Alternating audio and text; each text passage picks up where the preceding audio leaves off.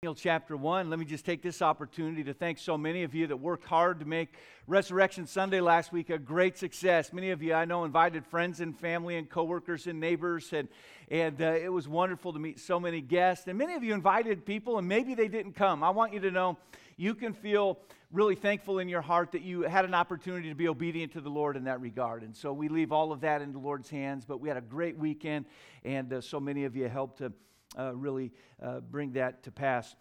Daniel chapter 1 is where our study is going to begin. And many of you know I've been sharing that we're beginning a new sermon series today, a new teaching series. And it's been on my mind for some time to teach what I'll be teaching over these next several weeks. In fact, it's been on my mind for a couple years. I could go back in my files when I was kind of making notes to self, things I'd like to teach, things I'd like to get around to sharing with our church family. And what really brought this to the forefront of my mind was a conversation I had recently.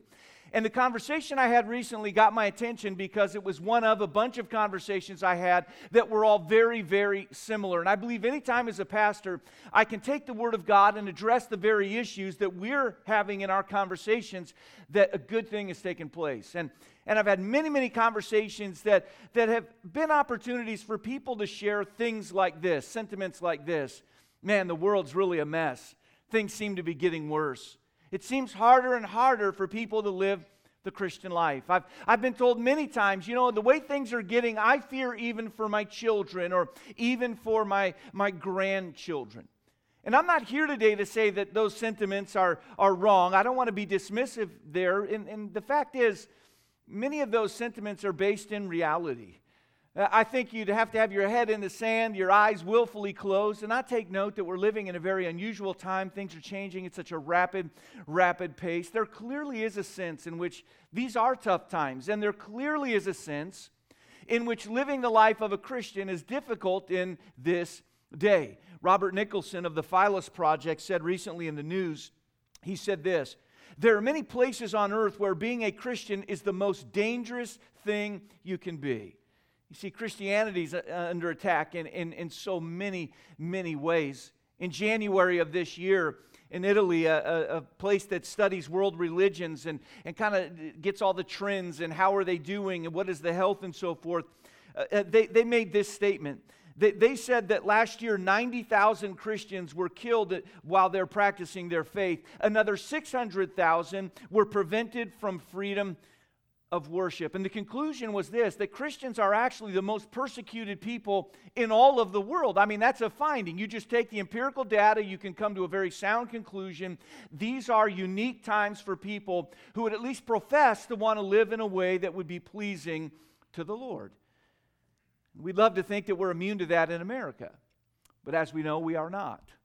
We're living in a day and age where tolerance is kind of the buzzword, but it seems many times, to me at least, that many of those who talk about tolerance are the very least tolerant. I mean, even in our state this week, we've seen an institution that should be standing for the First Amendment telling people to be quiet if you disagree with me. And even we see people labeling things in this way, that the First Amendment shouldn't protect people from hate speech, and then they want to define what hate speech is. And friends, I want you to know that many of those that are pushing this agenda would define the teachings of the Word of God as hate speech today. These are really weird times in which we're living. But the issue runs even deeper than that. Many Christians are sensing that what happens around us is somehow more important than what's happening on the inside of us. That we can judge the health of a culture, the health of a family, the health of even our own lives by what's going on around us. That's how we tell how things are, by what's happening on the outside of us. It's the idea that pressure and problems, and in very severe situations, persecution, can somehow prevent us from living a fulfilled life and a life of faith and faithfulness to God. And I want you to know today that is just simply not true. That's not the case. Just because we cannot control our circumstances does not mean that our circumstances have to control us. You can rise above. You can rise above.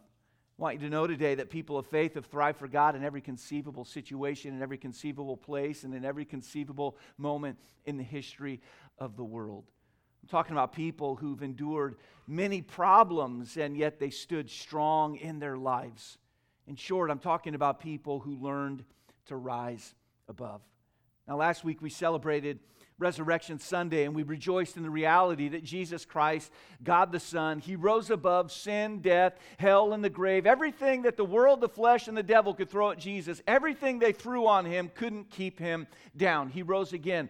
And as we get into this study, I want to share with you that because Jesus rose again, we in life can rise above. Those things that would seem to hold us down and prevent us, they are items that we can rise above. And to serve as an example, we're going to study the life of a prophet in the Old Testament by the name of Daniel. And Daniel lived a remarkable life. Obviously, I won't tell the entire story today, but as a teenage boy, the nation in which he lived, Israel, was totally conquered by the Babylonian Empire.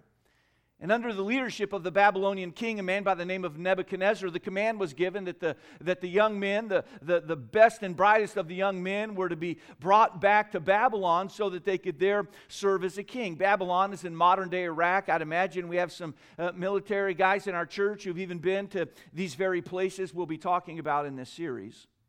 And the Bible tells us that when these younger men were brought back to Babylon, that they were placed in indoctrination camps, places where they were given new names, they were given new jobs, they were given new diets in some cases. And Daniel was one of these young men. He was taken away from his homeland, and he was living as a captive. He was separated from his family. He was living in an intimidating environment.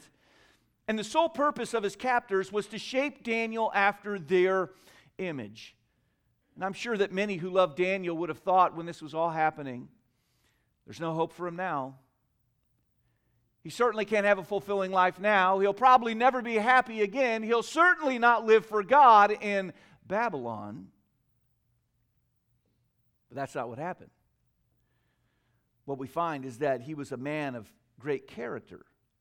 He didn't just survive in Babylon, he thrived in Babylon. He arrived at the age of 15. He went on to serve 3 or 4 different kings, leading 2 of them to faith in God. He had a remarkable life, and for the next 70 years, he faithfully served God and was a benefit to the community in which he lived.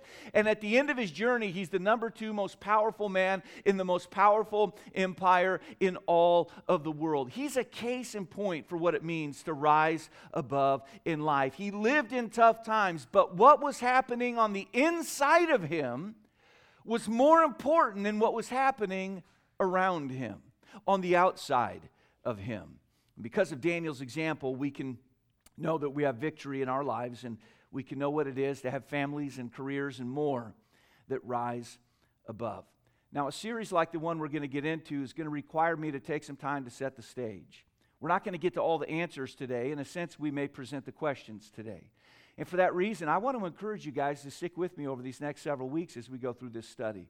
Because we're going to unearth some truths in the Word of God that are so powerful that we will all be instructed, and we'll understand where the power will come that will allow us to rise above when it seems as though life wants to keep us down.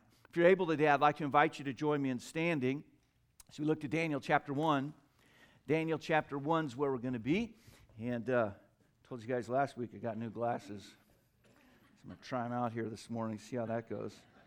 Oh, there's those words. I've had a hard time seeing them lately. All right, Daniel chapter 1, verse 1. In the 3rd year of the reign of Jehoiakim, king of Judah, came Nebuchadnezzar, king of Babylon, unto Jerusalem and besieged it. Now, I'm going to read on, but we meet here Jehoiakim. It says king of Judah. And yet I told you that Daniel was from Israel. At this time, Israel was a divided nation. There was a southern and a northern kingdom, and this is the northern kingdom. Verse 2. And the Lord gave Jehoiakim, king of Judah, into his hand with part of the vessels of the house of God, which he carried in the land of Shinar, to the house of his God.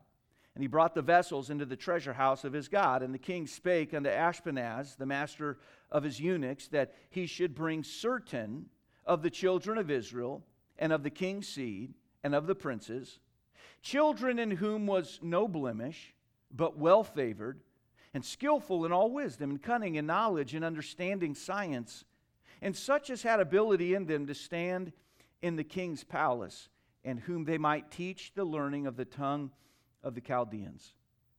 And the king appointed them a daily provision of the king's meat and of the wine which he drank, so nourishing them 3 years, that at the end thereof they might stand before the king. Now among these were of the children of Judah Daniel, Hananiah, Mishael, and Azariah. I want us to take some time this morning to consider this topic of rise above. Let's go to God in prayer. Our Father, we thank and praise you for this morning, the opportunity we have to open your word. And Lord, in many ways, we're studying a text that is ancient, but the truths here could not be more relevant or necessary for us today. And so I pray that our hearts would be open and that we would learn, we'd understand, we would grow. And we ask this prayer in Jesus' name. Amen. Thank you. You may be seated. I think it'd really be hard for us to fathom how discouraging this moment was for people of Jewish ancestry. We know that they were living in the land, and the story begins with Nebuchadnezzar. His armies are at Jerusalem, and the Bible says that Jerusalem was besieged. That is a word we find in verse 1, and besiege is kind of like having a stranglehold around a city. It means they cut all the routes going in and out, off. They couldn't get resources, and when that happened, it would have had a massive impact on these people. First of all, they would have felt just enormous fear. They would have felt fear, seeing this mighty army out there, knowing that help could not get in, that no one could get out. Fear would have been there, but in time that fear would have been replaced with just grief.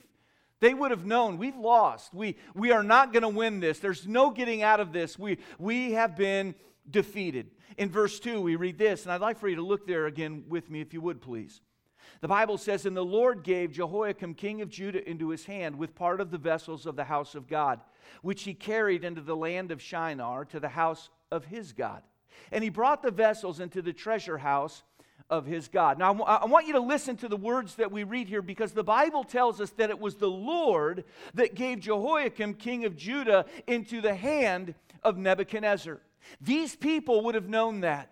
We're in a mess right now, and it is God who's given us over to this other kingdom. And they knew in their hearts they couldn't blame God. They couldn't get bitter against God. This was God judging them because they had willfully walked away from Him.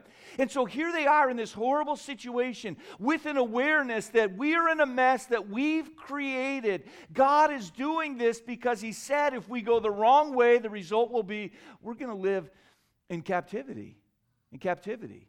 To make matters worse, we read that Nebuchadnezzar had the vessels of the house of God carried into the land of Shinar to the house of his God. This was a way for the Babylonians to say, our God's better than your God. Look what we did. We came in, we wiped you out, we decimated your land, and we took all the stuff you used in worshiping your God, and we brought that back to our place, and we're going to use it as we worship our God. This would have totally devastated the psyche of these people. There's no way around it. They were down. They were defeated. But even early on in this narrative, we find some truths that we're going to need to take with us through this series. That they're points that you will need in your life. You will absolutely need what we're going to learn in the course of this series. And to set the stage, to get us started today, I want us to begin, and if your notes are nearby, I want us to really take a look at three principles that can be gleaned from the opening of this story. Here's the first one that you'll find in your notes. Expect the unexpected. Be surprised, but not shocked. Expect the unexpected. Be surprised, but don't be shocked. Now, I want us to get the backstory, and to get the backstory on how this all began, we could go back in our mind's eye to a prophet who preached to these people before they were conquered. It was a prophet in the Bible by the name of Isaiah. And Isaiah talked to these people when they were still living in their homeland, thinking all was fine, that everything was going to be okay. There was a prophet saying, look, if you guys don't change your ways, it's going to get bad around here. I'm telling you, if things aren't made right, it's going to be horrible. In fact, in Isaiah chapter 5, in verse 20, we find the preaching of Isaiah to these very people who were later taken captive. He said, woe unto them. Now, I'm going to read on, but that word woe here, we'll just go ahead and define it as to be totally defeated, to be put down. All right? He said, woe unto them that call evil good and good evil, that put darkness for light and light for darkness, that put bitter for sweet and sweet for bitter. So the prophet of God is saying, listen, let me tell you guys what you're doing. You've turned everything upside down. The very most vile things humanity can conceive of, you're calling that good. And the good things of God, you're saying, well, that's bad. And the prophet said, what's going to happen if you persist in turning things the opposite of how God has intended? It's going to lead to your woe. It's going to lead to your defeat. It's going to lead to devastation in your life. There were other prophets in this time who were contemporaries who were also preaching these things to the people. Prophets like Jeremiah and Ezekiel and Zephaniah. They preached to that nation, and here was their message to the nation. Guys, if you don't change your ways, if you don't get back to the ways of God, you're going to be defeated. And Daniel, no doubt, would have heard this type of preaching as a young man. No doubt Daniel would have been aware of what it was that the prophets of God were saying. Here's the point I want us to get from this. God told them that some heat was coming if they did not change their way. And when the heat came, they really didn't need to be shocked because God told them that's what would happen if they didn't change. You know, our trials in life come from many reasons. They come from many places. And they're often surprising. But it might be helpful to know today that they do not need to be shocking.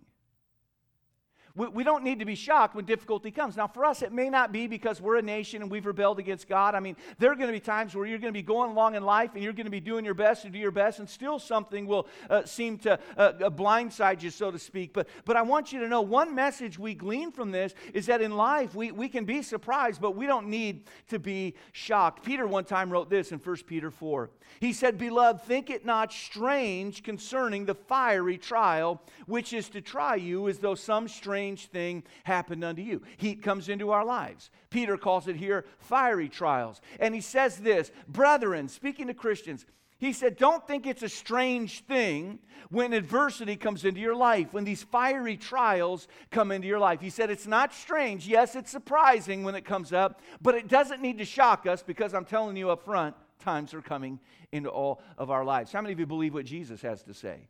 Good. Jesus said this in John 16. These things I've written unto you, that in me ye might have peace. In the world, that's where we're living, in the world ye shall, that word means no doubt about it, ye shall have tribulation. But be of good cheer. I've overcome the world. Now listen, this is not a negative message and this is not a negative series. If you really listen to what Jesus said, you heard him say this: tribulation in life is a guarantee, but because of me, you can rise above. He said, I've overcome, I've risen again from the dead, and you can rise above these things that come into our life. This entire study will be supremely uplifting and supremely optimistic. Years ago, Lisa and I went through a personal finance course our church offered, and we just took it as students. And it was very helpful to me. And I remember that the teacher, he was talking about the fact that we need to be prepared for things that are coming up. And he said this. He said, you know, your car's going to break down. It's going to break down. Just go ahead and be ready for that. Just start planning now. Rather than waiting for your car to break down and think, oh man, what am I going to do to get my car fixed? He said, why don't you just save a little bit of money every month so that when the breakdown comes, you'll have the wherewithal to fix it. And the fact of the matter today is, if your car broke down on the way home from church, it would be surprising. But it doesn't have to be shocking. Cars break down. Your car will break down. And today I'm not giving you a message saying we need to live lives of paranoia. We need to be worried. We need to be oppressed by all of this. But I'm saying that one of the great lessons we learn from the life of Daniel is the reality that into our lives things come. Fiery trial comes. Heat comes. And when the heat comes into our lives, what we need to do is say, God, by your grace, help me to have a margin. God, help me to live in such a way that when those surprises come, they don't need to shock me. They can help me to put into practice what you've been teaching me along the way. You see, Daniel was a man who had character that was developing one step above the trials that came to his life. So when the heat came, he would be able to respond with wisdom. Expect the unexpected. Here's a second truth this morning.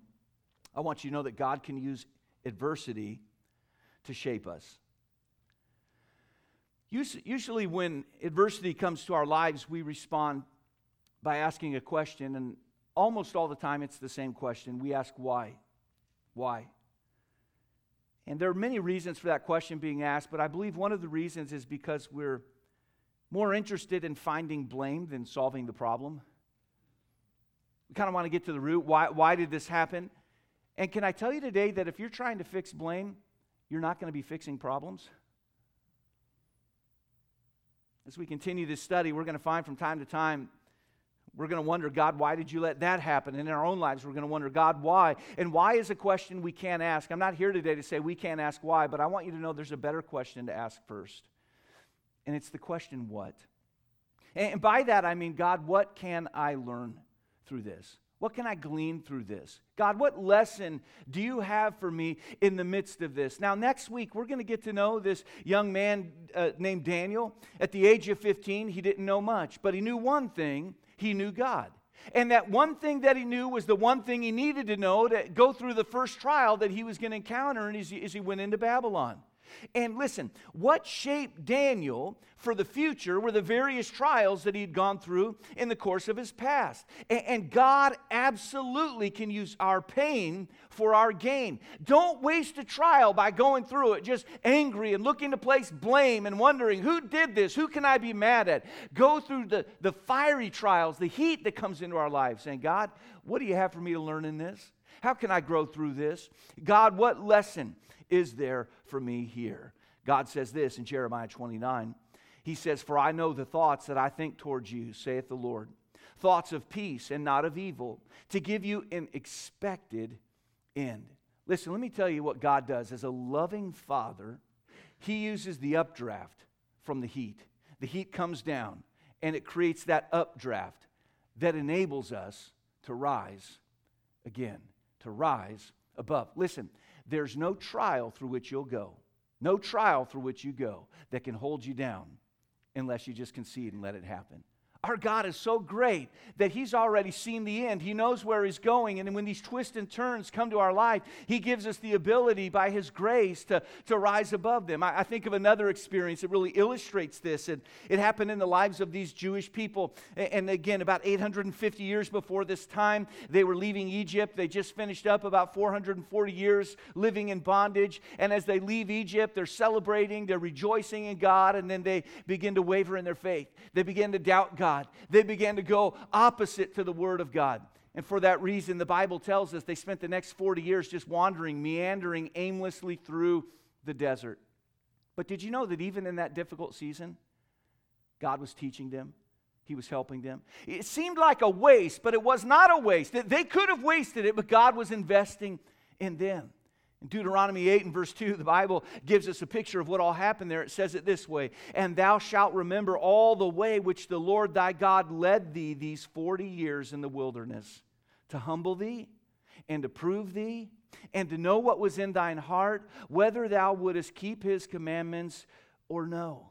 God says, listen, you were wandering through the wilderness, and I want you to know that heat, that trial, that adversity, it wasn't wasted, because in the midst of all of that wandering, there was a work of humbling that was taking place. There was a proving taking place. There was knowledge that was being gleaned. God can use adversity to mold our lives and to shape our lives and to prepare us for things that are coming next that we don't even know about. God can use adversity to shape us. The final principle that I'll leave with you today is this: decisions determine destinies. Decisions determine destinies. Solomon one time wrote this in Proverbs 20. He said, a man's goings are of the Lord. How can a man then understand his own way?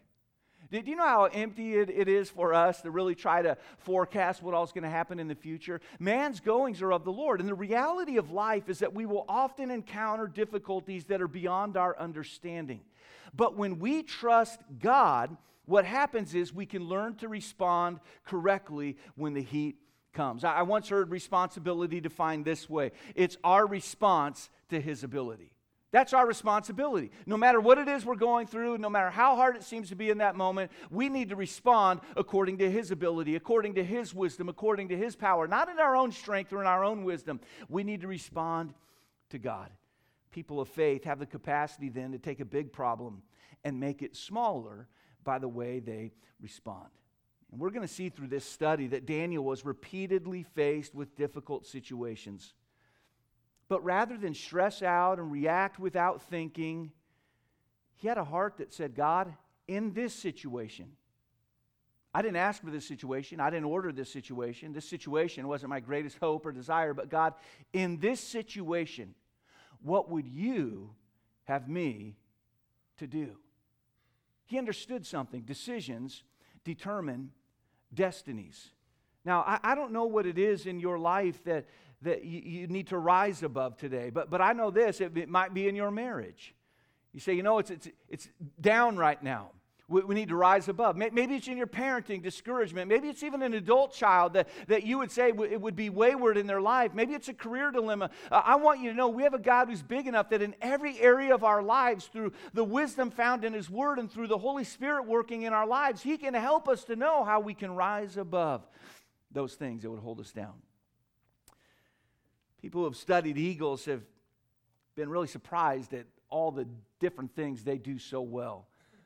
Pilots have reported seeing them flying 15,000 feet, just nothing to them. They can fly for hours seemingly without any effort at all. Then they got those radar-like eyes, and from way up high in the sky, they can look down and see their prey. I mean, sometimes they'll even see a fish in a lake or in a river, and they'll swoop down, and when they're diving about 200 miles an hour. I mean, it's just unbelievable the way God made these incredible birds. They're just amazing, amazing creatures. And people have wondered, how can they do all the aerial acrobatics that they can do? How is it that they are so adept at that? And physicists have discovered eagles and how they work. They do it by a process that has been called thermal flying. Thermal flying. And typically, this is the way it works. The heat comes from the sun. It hits the earth, and when it hits the earth, the layer just above the earth begins to heat up. And when it heats up that way, that's conduction. And it kind of creates a little bubble, if you would, a little pocket of heat. So the heat comes down, and it makes a little pocket or a little bubble. And heat, as we know, then begins to rise once again. And as that rises, it repeats a process. And they call that process intervals. Intervals. So it's the heat beneath the eagle that provides them the wherewithal to leverage it so they can go to heights that before they wouldn't have been able to go. If I could get a bird in here, an eagle, and interview it, just imagine I have an eagle here, and I'm talking to this eagle, say, hey, why don't you tell everybody in this room, how is it you can fly so high and so fast and do those incredible things you do? That eagle would say, well, it's all because of the heat that God brings into my life. It comes from above, and it seems to surround me at times, but it's that heat that when it hits the surface of the earth, it creates the very atmosphere that then enables me to go places that without it, I never could have gone. And friends, listen, we're going to get to how this all works in time, but I want you to leave here today knowing that we've got a great God. And He's got a great plan, not just for Daniel's life, but for all of our lives. And God in His sovereignty, and God in His providence, and God in His wisdom can allow various trials from various sources at various times in our life to create the very atmosphere that is necessary for us to rise above. I mean that it's the difficulty in a marriage that you can look back on and say we're better now because of that. It's the hardship and the heartache in parenting that you can learn from and grow through to look back on and say that was a pivotal moment.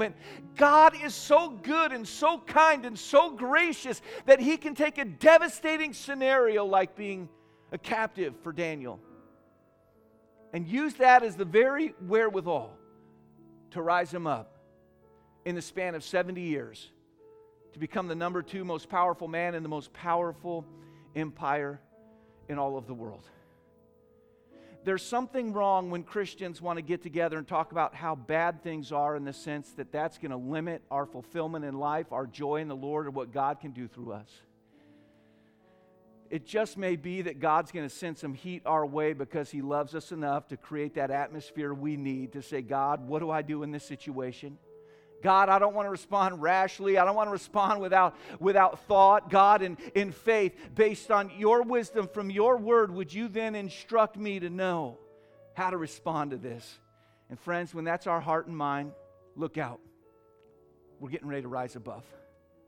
When we have that humility, that sense of awareness that understands, yet not I, but Christ which liveth in me. What happens is God can move into our life. He can move into the situation that is causing the fear, and through faith, God can use that as the fulcrum from which He lifts us up to greater heights. Oh, listen, in weeks to come, we're going to find out how this was done. But if we don't first believe that God can do all things, I could talk for the next several weeks about how to do it, but if we don't believe that God can allow us to rise above, if we don't believe that, we're not going to really have much care as to how God says it can all happen. Again, I don't want to be dismissive of what you're going through, but I wonder today, do you believe that fact, that God in your life can take the trials through which we go to teach us to rise above? Our Father, we are thankful today for the truth of your word. We're thankful for the power of your word. And Lord, we're thankful for a life like Daniel's that we can learn from. And again, Lord, I just pray that you'd open our hearts to have the faith to begin to understand that you can use these times. And God, in the weeks to come, as we get into really the nitty-gritty of this entire story, I pray that we would be quick to learn and to put things to practice in our lives. Lord, so many Christians today are down and discouraged and depressed, and the way we live, you would think we never knew Easter Sunday happened. But God, help us to know that because you rose again, we can rise above. I pray that joy and encouragement and victory would fill our hearts, not in the sense that we're trusting in self, but in the awareness that you are God and you can do anything. Lord, how we need you today.